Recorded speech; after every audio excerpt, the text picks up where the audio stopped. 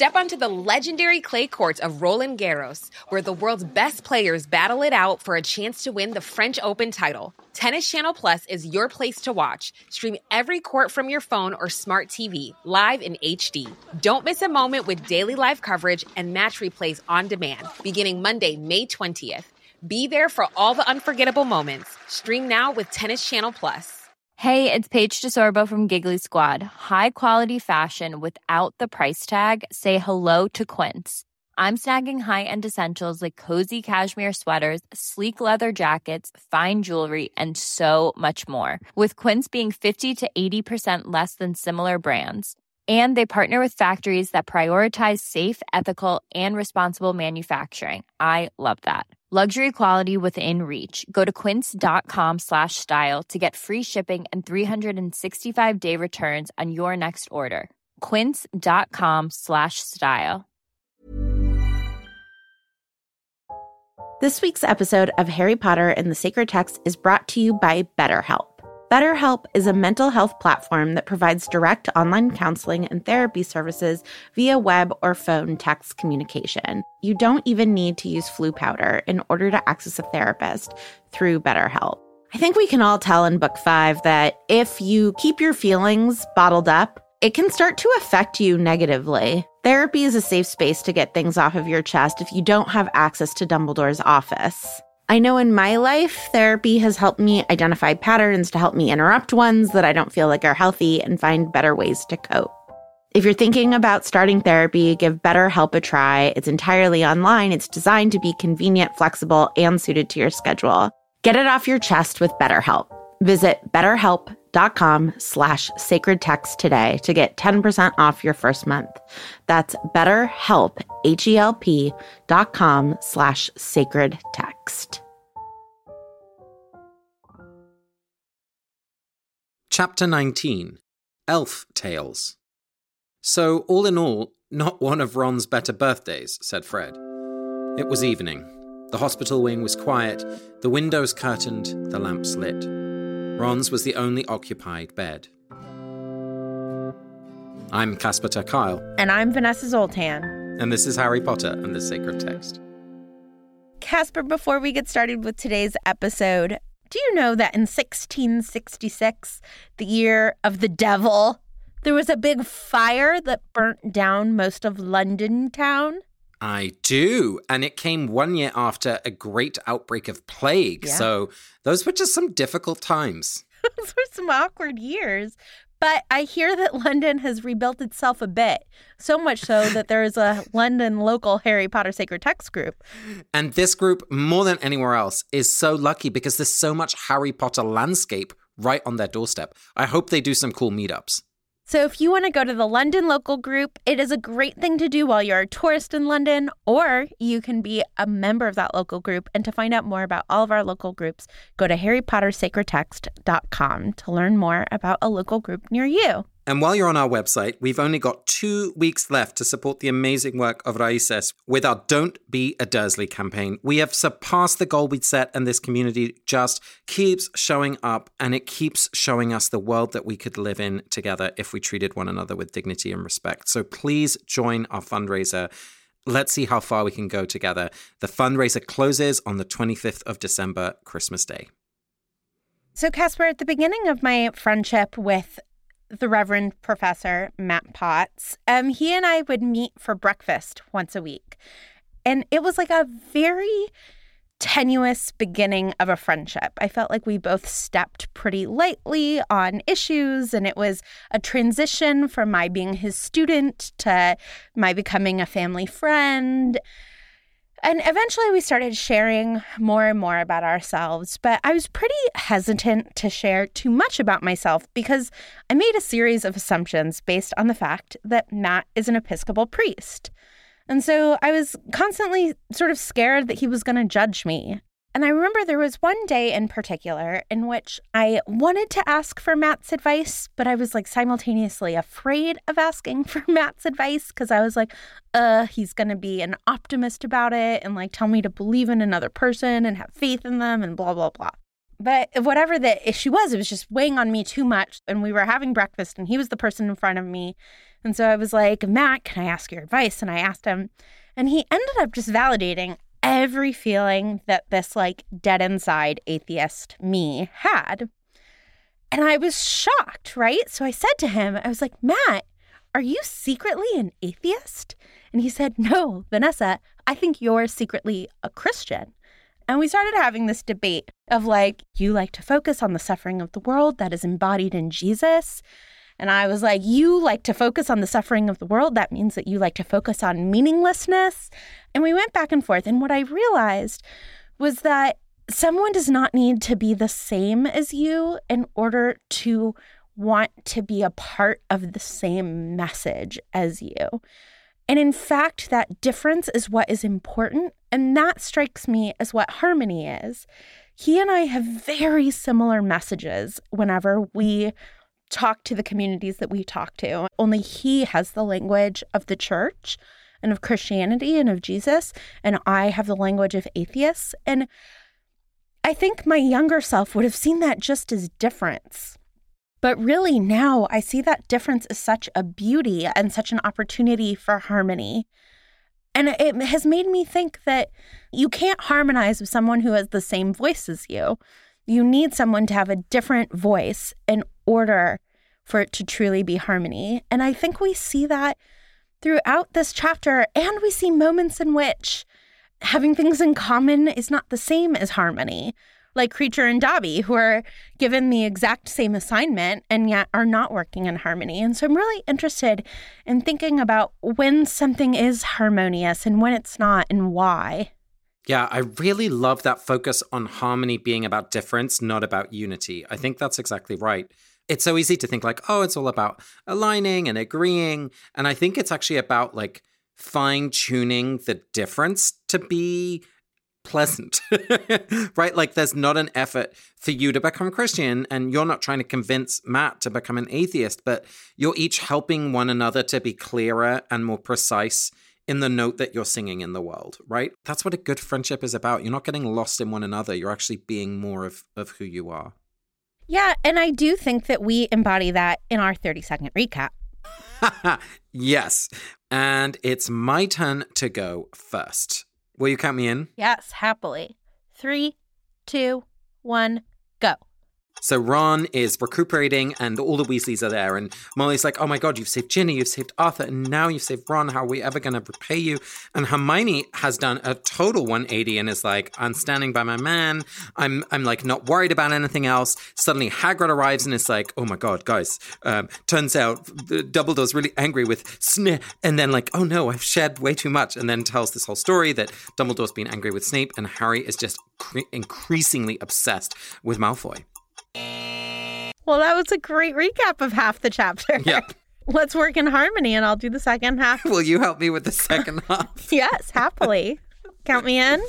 You bet. 3, 2, 1, go. So Harry is on his way down to the Quidditch match, but he stops to see Ron. McLaggen is like, I guess I should be your goalie while Ron is recuperating. And Harry's like, fine. Lavender is really upset that Ron is always asleep when she visits him and it's constantly bothering Harry. Harry sees Draco on his way down to the match. The match starts. McLaggen starts yelling and being really distracting and annoying. And and Luna is the announcer. And then Harry gets hit in the head and wakes up in the hospital room.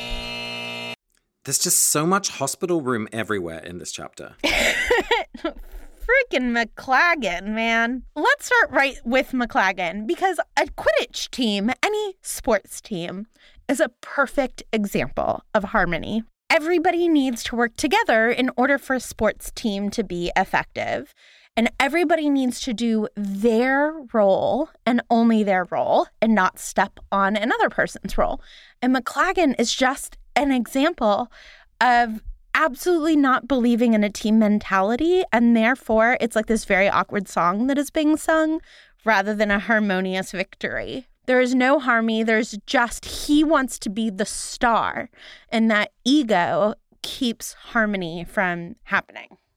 And the irony is, he's actually a pretty decent player. Like, even the strategic advice, like at some point he says to two of the other players, like, make sure that you play into the sun so that the Hufflepuffs can't see the ball when it's coming. He's right in a lot of ways, but it's exactly this. It's his failure to know how he's in harmony or out of harmony with other players and the team that really lets him down. And I think, you can draw a musical parallel for sure, right? Like when you have people singing together, actually sometimes it's the strongest voice that ruins the harmony because it's so overpowering. There's something about harmony which I think actually limits the capacity for one individual to shine super bright, which if you think about the whole series, it's actually remarkable that the trio stays so consistent. I mean, yes, there are moments when things fall apart, but it is remarkable how in harmony they stay throughout these 7 years of their life when Harry is constantly put out in front, right? Like he's the McLaggen of the proverbial Quidditch trio team, and yet he's able to melt into this, at least socially melt into this harmony together. I think it's beautiful. Well, I just think that the important difference between Harry and McLaggen is that Harry is sort of being pulled out to be a soloist, right? Whereas McLaggen is ostensibly playing the role of a choir member who's just singing too loudly and like out of tune.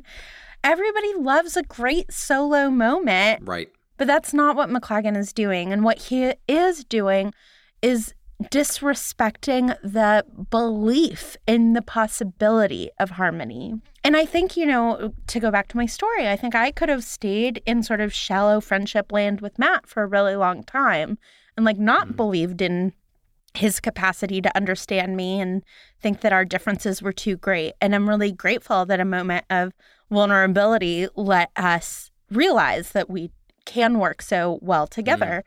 But I think that I'm not a big trust the system person, but I do think that McLaggen has signed up to be on a team, and a team has a captain. And I guess I just think once you've signed up for a system, you sort of, at least in the moment of crisis, like a game, have to play within the system. Yeah, I mean, just as you were talking, Vanessa, I suddenly had this pang of compassion for McLaggen, right? Like usually when we become really bossy or we become the way that he's acting, it's because we're actually super insecure about our own skills or whether we're good enough. And, he didn't get in when he wanted to be in the team. And this is his one chance. This is his moment. I don't know. Suddenly I felt like I understand where it's coming from, right? You want to be not just the best you can be, but you want to be twice as good as everyone else. And I feel like that's maybe the pressure that he's feeling and part of what's driving him. When you really want to impress people, sometimes you act a bit of a boohead. Yeah. I just want to push back on that because I agree that sometimes when you really want to impress people, you can overstep. But I also think that people become bossy because they think that they are the best and that they are the only ones who can do a good job. I don't know. I grew up with a real bully of an uncle, and I genuinely believe, even now with hindsight and being an adult myself, that he truly believes he knows better than everybody else. It was incredible to me, the things that he felt comfortable giving me advice on, right? Like he would give me advice on things that he had never been in the worlds that I was in. The compassion I feel for him is that he was constantly validated as a bully, and so a lot of people dislike him, and a lot of people were really happy when he retired and to have him out of his life. But I do think that some people will go through their entire lives thinking that they are right and that they know best and that everybody else is just an incompetent idiot and hold the bludger bat like this. Even if it results in the kind of catastrophe that happens on the Quidditch match. I mean, Harry is literally hit in the face by a bludger, and it's only thanks to two of the other teammates that he's caught and, doesn't potentially die. And that's McLaggen's fault. And I don't think McLaggen is going home tonight being like, oh my goodness, I really screwed up. I really need to... he's like, if Harry had been paying more attention. Exactly. And so I think that's one of the challenges with being out of harmony. It's actually very difficult to get back into it. It's much easier to grow from silence into sound, and it's much harder, as what McLaggen has to do and doesn't, from going to a large sound, not into silence, but into balance with the rest of the sound around you. I think the Quidditch game is really interesting because we see Luna do something that I had completely forgotten when I read this chapter, that she is commentating on this whole Quidditch match, and it's totally delightful because, of course, she's not keeping track of the score. McGonagall has to shout that into the microphone, and she's talking about clouds, and it's all very Luna-esque. But the thing that really struck me is that, she is not a Quidditch player herself, as far as we know. And I think part of the reason why she's so engaged with Quidditch is that this is about her becoming in tune with the trio, with the Gryffindors, with Dumbledore's army. This is an expression of wanting to resonate with and to be in harmony with these people that she has learnt that she can call her friends. I don't think this is Luna's natural place. I think she's stretching into a world so that she can be, kind of in relational harmony with the people that she loves. I also think that now Lee Jordan plus McGonagall and Luna plus McGonagall shows us that we always need two commentators, which a lot of professional sports teams have. They have That's true. What they call, the person who's telling you the play-by-play, and then they have the quote-unquote color commentator. And I feel like McGonagall is there with just the, here's the score. And then Luna is our color commentator. And I think that she is sharing really interesting information about the character of some of the players. Ginny is very nice. It needs to be a harmonious relationship. This is not a one-person job. Yeah, I love that. One size fits all seems like a good idea for clothes until you try them on. Same goes for healthcare. That's why United Healthcare offers flexible, budget-friendly coverage for medical, vision, dental, and more. Learn more at uh1.com. Hiring for your small business? If you're not looking for professionals on LinkedIn, you're looking in the wrong place. That's like looking for your car keys in a fish tank. LinkedIn helps you hire professionals you can't find anywhere else, even those who aren't actively searching for a new job but might be open to the perfect role. In a given month, over 70% of LinkedIn users don't even visit other leading job sites. So start looking in the right place. With LinkedIn, you can hire professionals like a professional. Post your free job on linkedin.com/achieve today. This week's episode of Harry Potter and the Sacred Text is brought to you by Redfin. Let's say for some reason you can't get back to Grimmauld Place, so you need to find a new home. If you're like me, you would go to Redfin. Redfin updates their listings every 2 minutes and sends you personalized recommendations, so finding the home that's perfect for you has never been easier. If you see something you like, just book a tour straight from the app. And when you're ready to buy, an experienced local Redfin agent can guide you through the whole process. And if you're looking to sell, Redfin agents know how to get you the best price possible for your home. That's because they sell twice as many homes as other agents.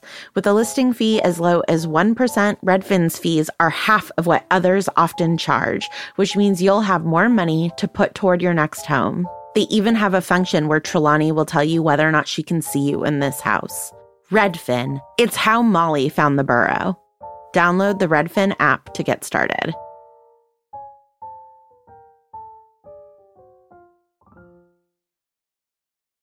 So, Casper, can we talk a little bit about a moment that I'm not sure how to talk about harmony, but I was really haunted by it. So everybody in the hospital wing is talking about whether the Katie Bell attack and Ron's attack are somehow connected. And Hermione says, I don't think they're Quidditch related, but I do think they're connected. What's scariest is that neither of these items seem to have poisoned the person who they were meant to poison, which makes this person even more dangerous because they don't care who they hurt. And to me, it made Draco unforgivable. I understand that he was given this assignment by Voldemort to kill Dumbledore, and that's terrible. He is a child soldier being sent into war, and that is awful. And? That's exactly right. And he has hurt Ron and Katie. He could have killed both of them. He is being so reckless with other people's lives. I don't know how I come back on Draco. Yeah. I mean, it's striking. In this chapter, Harry kind of meditates on what would have happened if he hadn't had the Bezoar, in Slughorn's briefcase. Because Slughorn was completely paralyzed what was happening. Slughorn was not helpful in that moment of crisis as Ron lay dying. And if Harry hadn't had access to that antidote, he would have watched his friend die. I mean, the seriousness of what you're describing is absolutely real. And I have to wonder, something has to be happening to Malfoy at that soul level as he is committing these attempted murders. I mean, both of them, right, they don't reach their intended victim, but just that intentionality of wanting to kill and the way in which it has this horrific impact on people who, sure, he might not like Ron, right? But does he wish Ron's death? No. Like, I have to think there's something happening to Draco every time something like this happens. And if I'm really going to stretch this reading, is that one of the reasons why he's unable to kill Dumbledore? That he has actually seen in small ways and perhaps from afar the impact of what he has done already, and it is too much for him? I don't know, maybe that's too kind. No, I think that's a really beautiful reading. And I think that, there's one of two ways that this can impact you. It can make you more and more dead inside to the point where you're like, oh, another victim, oh well. Right. Or right. It can really make you sensitive to not wanting any victims. I know that he's living in tremendous fear. This moment really hit me hard. I mean, there's something about this whole chapter, which is funny because in so many ways it's about the escape from death, in that Ron is okay, and we see Harry ultimately being okay as well. There's this sweet moment where Hagrid describes going into the forest and that he is reading to Aragog, who is dying. And it made me think about this whole series is so much about the relationship between life and death, right? Voldemort's continuous desire is to escape death. We see Harry making this fateful choice where he accepts death. And there's something in this moment where we actually see a beautiful moment of kind of hospice care, that like Hagrid isn't trying to save Aragog, but he's accompanying him in this very sweet, simple way of just reading him a story, of reading stories and being with him in the forest, not wanting to make everything different, that is actually so rare. And the reason all of this this theme of hospice care and accompaniment into death really struck me is that life and death in some ways are two notes, right? They can never be the same, but in that process of dying and letting go, that there is an accompaniment from one note to the other, that I, as the person who's dying, will start singing this different note, and you, as the person who is caring for me, will stay singing your note. And there's this mirroring, this harmony, this relationship between life and death, which doesn't have to be a breach of pain and violence, as we so often see. But in this sweet, sweet moment with Aragog, there's just this, I don't know, it felt harmonious in a way. Yeah, I'm wondering if we can stay in sort of hospital care as harmony. Because another real moment of harmony to me was when Mr. and Mrs. Weasley say to Harry, we were lucky, we the Weasleys were lucky the day that Ron sat down in your carriage. You've saved Arthur, you've saved Ginny, and now you've saved Ron. I thought that was really beautiful, especially because Harry feels the same way about them, right? That they have saved his life. And even if they haven't literally prevented his death, they have saved him from the Dursleys again and again. They have given him a sense of family. And I think that, we talk about how you can't always pay people back in the same way that they give you gifts. And I think that sometimes part of harmony is realizing we can't give back to each other in an equal way. And sometimes in order to show your gratitude, you actually have to pay it forward. And sometimes in order to be in harmony with someone, you just have to humbly let something go and let their generosity wash over you. My parents used to say that the quickest way to end a friendship is to be overly generous with someone. And I think that what that is that people feel out of harmony, right? If I were to give you $1 million because you really needed it and I just had a couple mil sitting around to spare, right? It creates a power imbalance. And then the receiver feels like, well, I can never be in harmony in this relationship anymore. I am now completely out of balance. And so I think that sometimes we have to accept that gifts don't have to be the same in order to be equal. Yeah. Oh, that totally makes sense. I just had this morning. I had a meeting with a friend, and usually I'm very inquisitive and I'm excited to hear people's stories and I ask lots of questions. And this time, he asked me lots and lots of questions, and it kind of turned into a life coaching session. Halfway through the conversation, I was like, whoa, this is so out of balance. Not just general, half and half, but usually of how I am when I'm with people. And I was like, no, Casper, just enjoy it. Receive this lovely set of open questions and interesting thoughts that I'm being offered. And it just reminded me exactly of what you're saying, that you have to be able to give and take. And in that situation, it was actually a pleasure to receive in a way that usually I don't. I think we see this in the chapter as well, in that we hear this frustration between Snape and Dumbledore. I mean, literally the words that we hear reported that Snape said is like, you forget what you're asking of me. And I wondered, is this a failure of leadership from Dumbledore? I think that's too much to say, but I think there is something about the ease with which he expects from others something that he's able to give himself. It just struck me as this moment of disharmony within the leadership, as it were, of this resistance, and the way in which stressful situations like the one that they're in, they're fighting a war, actually you can't be in harmony all the time. And that successful, whether it's projects or revolutions or relationships of all kinds, like, you're not always going to be in harmony, and that's also okay. Because what I don't want to leave this chapter with is this sense of like, any dissonance is dangerous. You know what I mean? Yeah. Casper, before we end this conversation, there is one place where I feel like we really have to talk about harmony, and that is in Kreacher and Dobby. And this was just a moment where I saw two people, right? Kreacher and Dobby have the same task. They both have the task to follow Draco in order to serve Harry. But they are completely non-harmonious.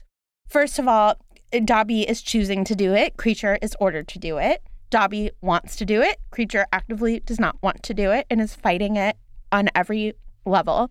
And I'm wondering if you basically think that people can be instructed to be harmonious, or if they are two soldiers on the same task but not working in harmony, or if because they have the same orders, they are necessarily working in harmony. I wonder if the best metaphor in this case is, sometimes you have a beautiful harmony between two string instruments, for example, or a flute and a clarinet, like instruments that are often paired. But in this case, we're having like steel pan drums and a cello or something, right? Like, even though they are playing harmonious notes in the work that they're doing together, right? Like they have the same mission, they're going to execute it. It still doesn't sound nice, right? Like they're not going to enjoy it. So that maybe harmony is just one dimension of, for example, rhythm can be completely different and harmony still exists and it still sounds challenging. I feel like that's what we're seeing in this case. Yeah, I think that's right. I think it almost doesn't have to be willing to be harmonious. Or at least it's more complex.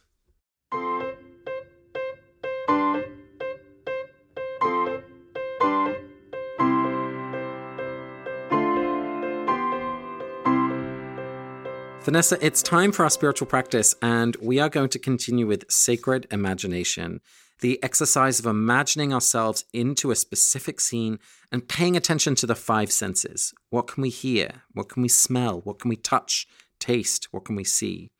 And the idea is that by imagining ourselves into the text with such detail that we see something new, that perhaps we see a shadow on the wall somewhere, or we hear birdsong further away, and that the scene is enriched and we get to know the characters and their inner life better by understanding this outer context. So today I'm reading you a very, very short paragraph. It comes about 2/3 of the way through the chapter towards the end. And I really want you to pay attention to these five senses as you imagine yourself into this scene. There was a low, rumbling snore from Ron's bed. After a while, Madame Pomfrey came out of her office, this time wearing a thick dressing gown. It was easiest to feign sleep. Harry rolled over onto his side and listened to all the curtains closing themselves as she waved her wand. The lamps dimmed, and she returned to her office. He heard the door click behind her and knew that she was off to bed. So I'm curious, did you find yourself kind of just watching it as a bird's eye view, or were you one of these characters? What did you notice? Well, I was Harry. I mean, and I could so clearly hear the curtain being pulled, that sound, metal on metal. And the lights being dimmed but not turned off. And then the sound of the click. Like, there was something very warm about it to me, of being in the very capable hands of Madame Pomfrey. You know, what's really striking me is that this is probably the closest Harry has ever come to being tucked in. I don't think Petunia really tucked him in. Right. I think by the time he goes to Molly, I think Ron would kill her if she tried to tuck everyone in. And so the line that really sticks out to me is it's easier to feign sleep. And I think he doesn't know how to receive kindness, and he doesn't know how to receive care. All Madame Pomfrey would say is like, are you comfortable? Sleep well, dear. It's not like this would have been a long, difficult interaction. And yet he would rather avoid it than receive this like tender moment from a parental figure. Gosh, that makes me feel weepy. That's so beautiful. It was so mundane, right? Like, right. As someone who was tucked in nightly until my double digits, there's such a routine to it. And there are so many sounds to it, you know, of like the creaky floorboard that my mom would step on in order to get to my bed. And I had a creaky bed that would make a noise when she leaned down to kiss me. And the closest thing he has to a familiar nightly routine is being in the hospital with Madame Pomfrey. What about you, Casper? You know, we spend so much time thinking about Hermione and Harry's leadership, and I often kind of forget sometimes a little bit why Ron is there. I mean, we know we love him, we know he's fun, that he's hardworking and brave in his own way, but you know what? This passage really helped me understand what the bond between Harry and Ron is about, because they're sleeping next to one another again. Right? If you think about what happens at Hogwarts, for so much of the time, they're asleep right next to each other in bunk beds, right? There is such an intimacy about these two boys who are really like brothers growing up, so much so that even in the holidays, right, they want to be together. I think Ron is home for Harry. I think what hurts so much in book 7, yes, they're outside of Hogwarts, but it's Ron's disappearance that puts that kind of ice dagger in Harry's heart. And I just love this low rumbling snore from Ron's bed. Like, yes, it's the curtains, and yes, it's the fact that he's safe right after he's had this head bash from a Quidditch injury. But I think it's Ron's like rumbling, gentle snore next to him that just makes him feel at home. Like they, in later life, are totally gonna try and buy a house where upstairs, downstairs, right? Like you can still be neighbors even though you're adults. I don't know, there's such an intimacy to this scene, and I just really was reminded that it is in their non-verbal relationship that the intimacy is established. I think that's what we see in this scene. You know, that reminds me of my favorite line in book 7, which is their presence was his courage. That's right. And I sometimes think about that even just like yesterday I was doing work off normal work hours, and I was on Slack preparing to record this episode, and there was a little dot that like you were on Slack too. And it was just this like knowing that the other person is there, right? Like I don't think I ended up messaging you, but it was just like, oh, Casper's here, you know, like we're both here working. And there's such warmth to knowing that there's someone you love, even if they're snoring, even if they're just a dot. Just like knowing that the other person is there can be the difference of, feeling at home and feeling safe enough to feel brave or not. Wow. I'm really excited about choosing a shorter paragraph like this that's so evocative and rich. That's a wonderful way to dig into this practice. Yeah, thank you so much for picking that really sweet little passage. Thank you, Vanessa. This week's episode of Harry Potter and the Sacred Text is brought to you by Redfin. Let's say for some reason you can't get back to Grimmauld Place, so you need to find a new home. If you're like me, you would go to Redfin. Redfin updates their listings every 2 minutes and sends you personalized recommendations, so finding the home that's perfect for you has never been easier. If you see something you like, just book a tour straight from the app. And when you're ready to buy, an experienced local Redfin agent can guide you through the whole process. And if you're looking to sell, Redfin agents know how to get you the best price possible for your home. That's because they sell twice as many homes as other agents. With a listing fee as low as 1%, Redfin's fees are half of what others often charge, which means you'll have more money to put toward your next home. They even have a function where Trelawney will tell you whether or not she can see you in this house. Redfin. It's how Molly found the burrow. Download the Redfin app to get started.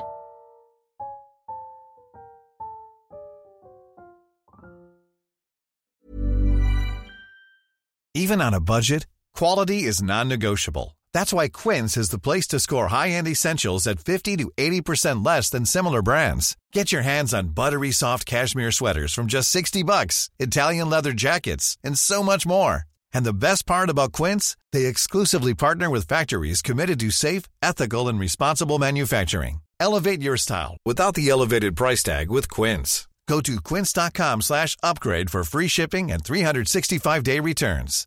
Imagine the softest sheets you've ever felt. Now imagine them getting even softer over time. That's what you'll feel with Boll & Branch's organic cotton sheets. In a recent customer survey, 96% replied that Boll & Branch sheets get softer with every wash. Start getting your best night's sleep in these sheets that get softer and softer for years to come. Try their sheets with a 30-night guarantee. Plus, get 15% off your first order at bollandbranch.com. Code BUTTERY. Exclusions apply. See site for details.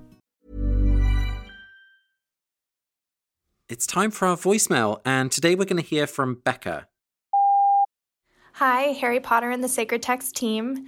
My name is Becca, and I loved being a part of the DC live show recently. I have not been able to stop thinking about this idea of tampered memories and the story we see in A Sluggish Memory. I would love to offer a blessing for Professor Slughorn. It is so evident the pain that he is in, that he has gone through this process of tampering with his memory, and just the ways that he is filled with regret over this thing that he did that he could have never imagined the consequences for. I think the inclination here to change our memories or to want to change the past is so relatable and so human. And I would like to bless anyone who has memories that they wish they could erase or parts of their past they want to rewrite. I know it's so hard to live with that regret of things you've said or left unsaid.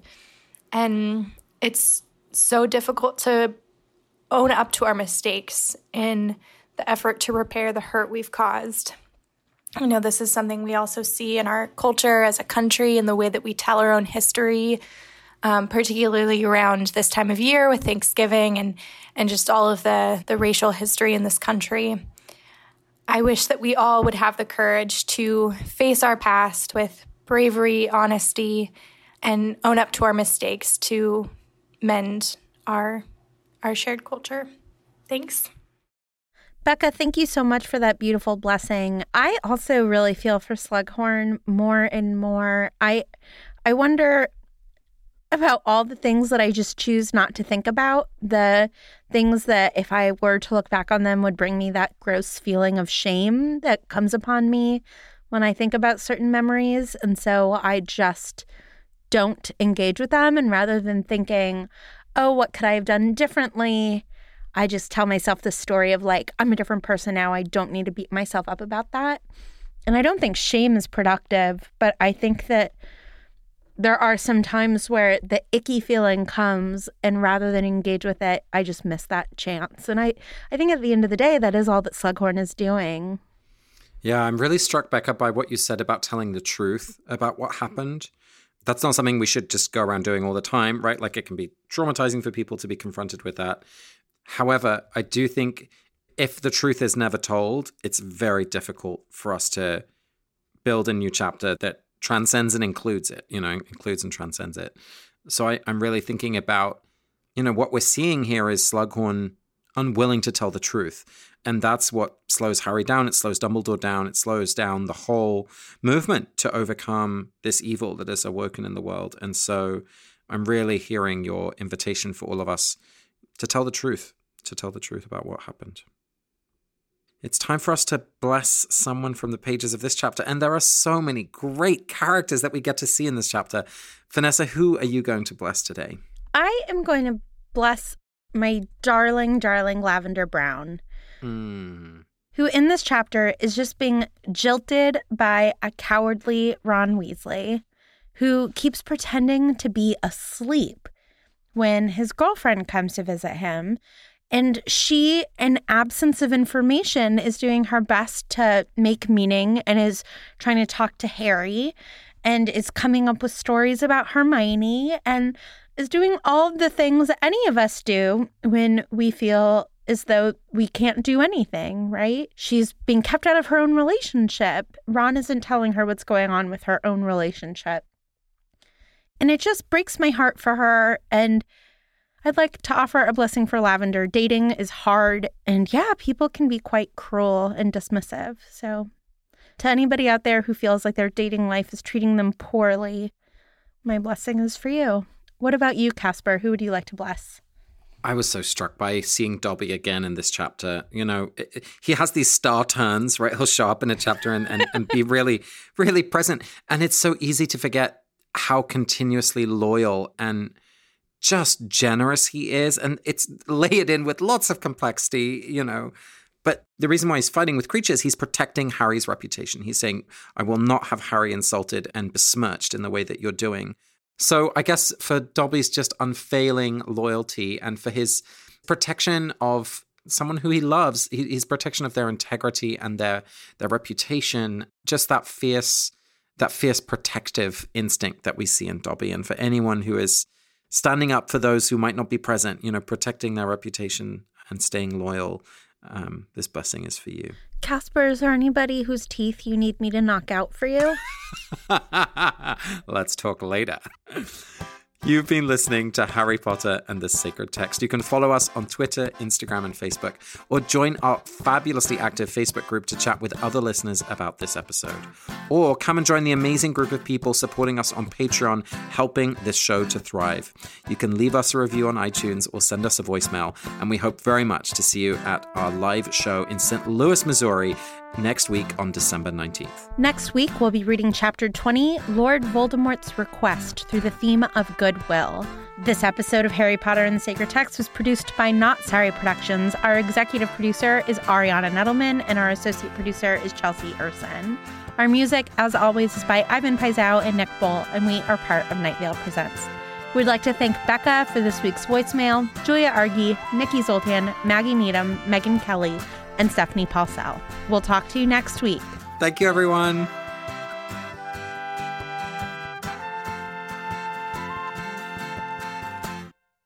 Oh, Casper, you know, remember how last week my tower was that I was so excited to make bagels? Yeah. You forgot to add wheat. Yeast. So what happens when you don't add yeast? Do they just stay really flat? They're hard as rocks. You made manna. That's what you made.